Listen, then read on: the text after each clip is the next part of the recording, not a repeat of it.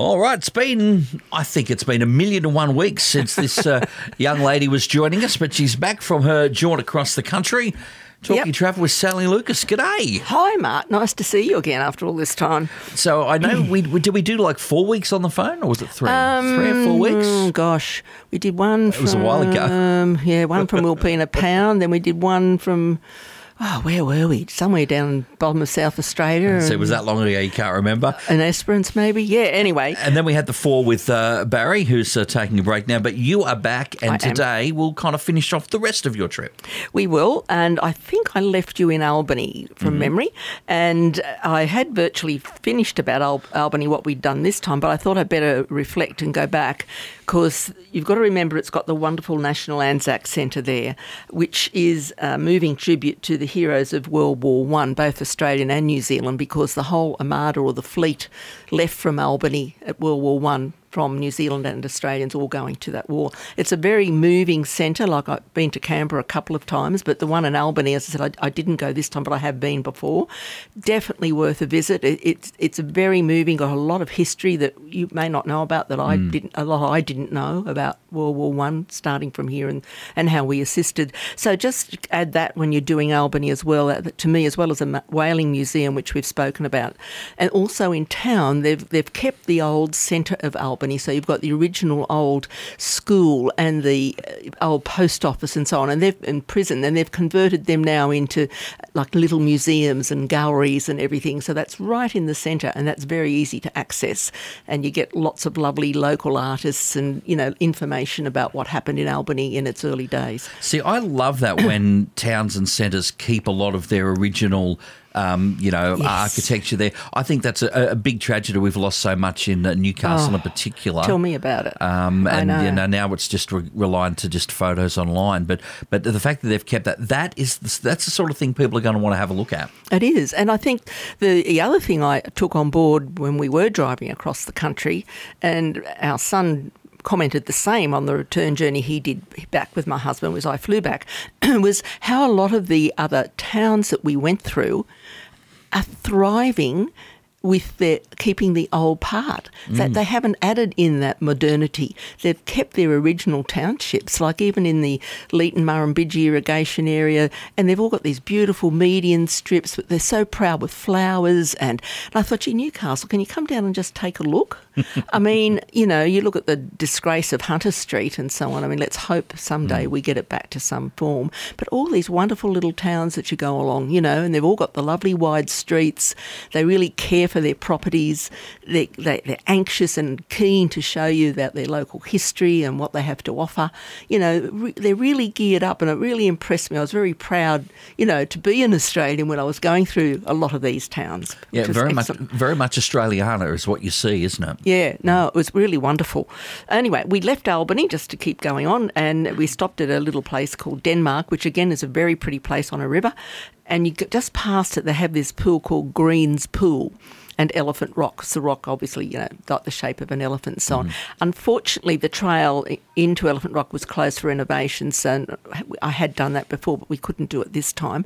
But that is, if you get in there and it's open again, please. And Green's Pool, I mean, I can't show you a picture, obviously, but if you can just imagine the water's so clear, you're surrounded like it's a protected but little swimming hole almost, surrounded by rocks, and it's just so beautiful.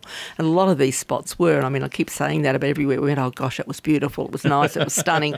But it was very protected, and it's lovely. Then we continued on to the Giant Treetops Canopy Walk, which is just past Walpole. And the walk, you've got to be a little bit... if you're scared of heights, you might want to worry. It's quite a tall walk. It's 40 metres high. And the bridges do swing. Oh, the old swinging bridge effect. Yep. So just be aware of that. But the trees are still towering above you. Can you imagine that? So some of these trees are 50 to 70 metres high. Just unbelievable. They're called tingle trees. I've never heard of them before. But some of them are over 400 years old.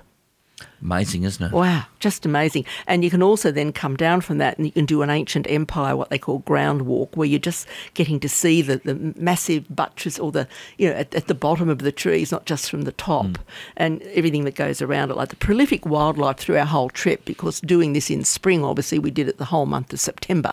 Everywhere we went, the wildlife and the canola fields of gold and just everything was just in bloom and in flower and was just beautiful. So it was really wonderful. We get the impression, I mean, you hear people say that whole half of the country, there's not much there. But that's really not true, because every town, every spot you've been in, there's something so diversely different from the town before and region before. Yeah, exactly, Mark. And it is just fantastic like that. Anyway, we'll continue on. And then after we did this, we did move on to the lovely little town of Augusta. And we were in a lovely little cottage just overlooking a river called the Blackwood River. And it was just so peaceful and so beautiful. And we didn't stay in the actual Margaret River region this time. Augusta's just outside of it, at the end of the Margaret River, if you like. The main Caves Way, which goes through the Margaret River region. So we thought, we'll stay there this time because it was just somewhere quieter, away from the crowds, because we were there, unfortunately we didn't realise we were there in school holidays. The later part of September was school holidays, so we were lucky we'd booked everything, to be quite honest, because everywhere was, again, like we've happened since COVID, the amount of people travelling, Mark. Yeah, again, the people were just everybody that would have been travelling bits and pieces along the way. Now everybody's the sort of the starting gunners and everyone's out there. And even the caravan parks, like if you've got a book, like if you just think you can rock up to a caravan park, particularly if you want a powered site. If you want a non-powered site, you'll probably get one. But if you want a powered site... Talking travel, continuing with our travel guide Sally Lucas, who was telling us all of the lovely places that she visited way over in the west. Our next stop, Sally, I'll believe a few lighthouses we'll run into. Well, yeah, at least one anyway, but this is Augusta and it's quite near the Cape Lewin Lighthouse, which is quite famous. And also there's a lovely walk you can do, which my husband's going to do next year, from Cape Natural East, which is the furthest end to the west, if you like, the lighthouse near Dunsborough on that bottom part of the West Australian coast, and you can do a walk between the two lighthouses, and they're both famous lighthouses. So how long a walk in distance would that be? I think they were walk something like 13 or 14 kilometres a day, and I think it takes about 4 or 5 days. But what you can do it piecemeal, like you can book, say, a house, as long as you've got a car, and have someone... Gotcha. And then come back. So you've still got a nice bed to come back to at night, so you're not roughing it at night. So you're doing the heavy duty. That's how I'd be doing it. I'm not lying. No, well, that's what he's thinking of doing as well. So, so you can do that. And also in this area of Augusta, as I said, it's the bottom end of the Margaret River Range. There's some beautiful caves. It's a caves drive. We've done a few of them. This time we did Jewel Cave. And I didn't know till I got there, Mark, 250 steps down. But you do it in stages because you're stopping. On the way back, you're not. Oh, so it's 250 up. Oh, my God. Yep. Anyhow. All right, so here's the question. If you would have known, would you have done it? Well, I found out at when we checked in to buy the tickets, and I said, look, my back's not great. My knee's not fantastic, And he said, look, we've had a lady such and such an age do this, da-da-da-da-da-da. Anyway. They sort of shamed you into it. Well, they said, but look, it's up to you. We do it in stages on the way down. But he said on the way back, you can still take your time. But we were lucky the day that we did it, we had a very small group. Gotcha. So it didn't matter, and I was just the last one. I was the straggler. But it's the largest show cave in Western Australia, and it's got 3 huge chambers in it, and they've got what they call the longest straw stalactite, and it does look like just a straw. It's like a tube, and they're quite unusual, and it's 5.43 metres long, but they only grow apparently at some ridiculous amount of millimetres a year. So that means that one stalactite's umpteen, God knows how many years old. So it is quite fantastic, and if you're up to doing it, but there are other caves you can do that don't have as many steps and stairs. But because this has got 3 chambers, it's really quite unusual and quite spectacular. So just remember that. And as I said, you've got the lighthouse to visit as well, and you can do a self-guided walk of that with you just get a little headphone and you stop at all the little points on the way up where they used to live and where the lighthouse keeper did that and so on. And you can actually climb again if you're interested in stairs. to the top of the lighthouse. So that was fantastic to do that. After that, we then headed off on our last leg to Perth, and we went past a place, I don't know whether you've heard of it, called Gnomesville. Someone started it with one gnome, but now it's just grown and people keep adding to it. They've had to actually make it an official park because the traffic was backing up to look at all these gnomes.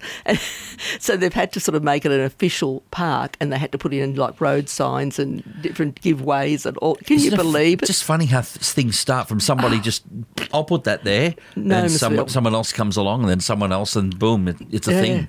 And also we went to Wellington Dam, where there's this, you might have seen it, it's often been, I think, pictures of it displayed. It's got the largest mural on a dam wall. It's just this an Italian artist did this incredible mural, which is just, I mean, I don't even know the depth of it, but you know how big a dam wall is, like a big dam, and it's the whole thing. How he did it, I think, over about a year. And just the most amazing mural. But we saw lots of those wonderful silo arts along the way. Gee, some of that's fantastic. And hasn't that become a thing, not even in the last 10 years, a shorter time than that, but it just everywhere where there's a silo, there's just amazing artwork. But how much better does it look than these horrible white concrete silos, that they're always white? Right? Yeah.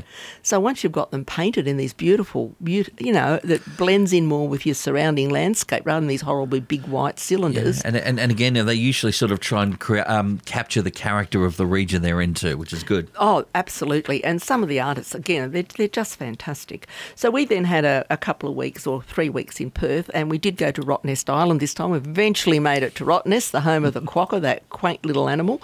And it actually comes from an Aboriginal name. It's a small short-tailed wallaby, really. But when the first Dutch people saw it in about the 1690s, it was mistaken by a rat.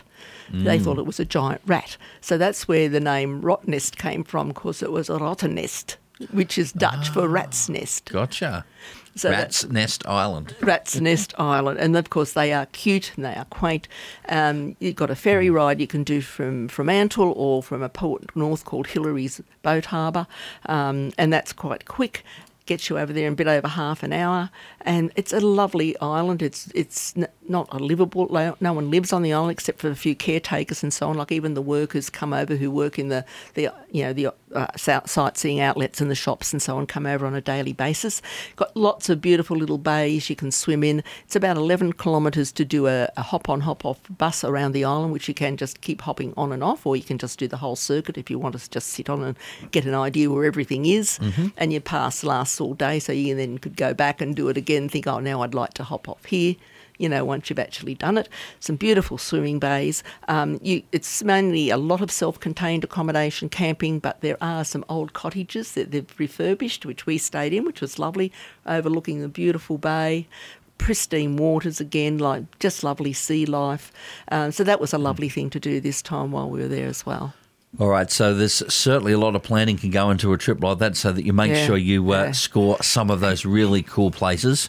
And obviously, Sally, you were a long time away doing all of that, but anybody that's wanting a shorter trip, they will certainly be able to make the most of parts of that part of the country. Yeah, and you can certainly not have to do what we did and go all the way across. Like if you wanted to fly into Perth, hire a car, do a little bit of a circuit down to Esperance, around to Kalgoorlie, back to Perth, and you could either fly home or get the Indian Pacific home. You've got so many options of how you can do it if you don't have that time to do the whole drive across bit and back again. Sally, are the deals, are they still simmering on the hot plate? We've got some nice warm ones there. Yeah, we've got a few actually. We have been talking about the Delta and Wildlife Adventure that's going in October next year. That would be fantastic, because I know that whole area, in Botswana particularly, they guarantee you will see just about every type of African wildlife in the one spot. So it's quite a marvellous area to visit, and because you've also got the Delta, so you've got everything from the hippos, you've got you've got the whole gamut. So it really is quite a wonderful thing to do if you haven't been to South Africa. It does a little bit into Namibia. It takes you in there and you have a little stay on the Zambezi River, and the accommodation on this is based on hotels, lodges, and a tented camp, but like glamping. It's a really nice standard. And that's the only way to camp. That is I'm sorry, that's the only way to camp. It is. definitely. Well, I'm glad my son and husband did the rough trip on the way home. I wasn't going to do that. I don't blame you. No. Anyway, so this is really great. Do you love how we just basically judged and looked down our noses? I know. If you actually like camping, I'm really sorry because we just judged the buggery out of you. Sorry. Yeah, look, I'm sorry too. Like, I know our friends that we went with just love camping. They've done it all their life, though, which I didn't. So I guess if you've done it all the time, you've grown up with it, it's what you know. But anyway, this itinerary, as I said, is beautiful. You do lots of game drives. You're doing game drives on the river, on the land. You've got walks. It's just lovely. It's got all your brekkies. It's got a couple of lunches and a few dinners included. And October next year, it's a 12-day holiday on that. So, yeah, just keep that one in mind if you're interested in that part of the world. It's really great value for money. Somewhere closer to home, though, that lovely little destination of Vanuatu, a couple of hours away. That's all it is. It's closer than Cairns. So people forget that. And you can get lovely 7-night packages there at the moment. The first one is you've got to book by 16 November, though. It's staying at the Warwick Lulagon Hotel, and it's, as I said, 6 nights with airfares, which is great, breakfast daily, and that's got you savings on that of about 45% off your room rate, and the 6-night package on that's under $1,900. And there's another one, an adults-only resort, if you wanting to go somewhere if you don't have kids or don't want kids to be part of your holiday. There's another 7-night package there, which is also from under $1,700. Now, these are just lead-in prices. You need to check depending on your time of year. There may be a surcharge over busier periods, so just keep that in mind as well. That one includes continental breakfast daily as well, and also a 2-course dinner per room per stay and 2 cocktails per room per stay, as well as a lot of extra sightseeing adventures, so keep that one in mind. And not to forget, we're back with the Wanaka Air Show in New Zealand, the Warbirds over Wanaka. It was delayed, of course, through COVID. It didn't happen for a few years, but it's back bigger and better than ever, and it's New Zealand's certain biggest aviation event. And of course, Wanaka is just one of the most beautiful parts of the South Island of New Zealand near Queenstown. So just to let you know, that is happening again over Easter 2024, and there are packages out available already. There's actually like coach packages, self-drive packages, or even there's just like the 3-day package to buy for the actual air show itself if you want to do your own thing. So that's good. Within Australia, AAT Kings have got savings of up to 15% on over 400 tour departures at the moment, but this is offers expires soon, so you'll need to get in very quickly to get those savings. And also Globus Cosmos, the European tour operator who goes mainly into both Europe, but also they do go into Asia, America and South America. They do have some deals available as well. Now, these end again very soon, 10 or 11 November, but they've got some incredible discounts available if you're wanting to go in 2024 to any of those areas I just mentioned. And also Japan. There's a new brochure out for Wendy Wu Tours for 24-25, and to launch it, they've got an offer where your partner can fly free on a selection of their tours to Japan and Southeast Asia and India, or solo travellers can save 50% on their airfare. So there's a range of tours to choose from, and you just on that one got to book before 30 November. All right, well, I think we've covered a lot there. That's a huge pile of deals. Sally, thanks. Firstly, I know you enjoyed your trip, but back for some more Talking Travels for the run-up to Christmas, okay? Yep, I'll be here. Thanks for listening to this podcast from 2NURFM at the University of Newcastle. You'll find them all at 2NURFM.com.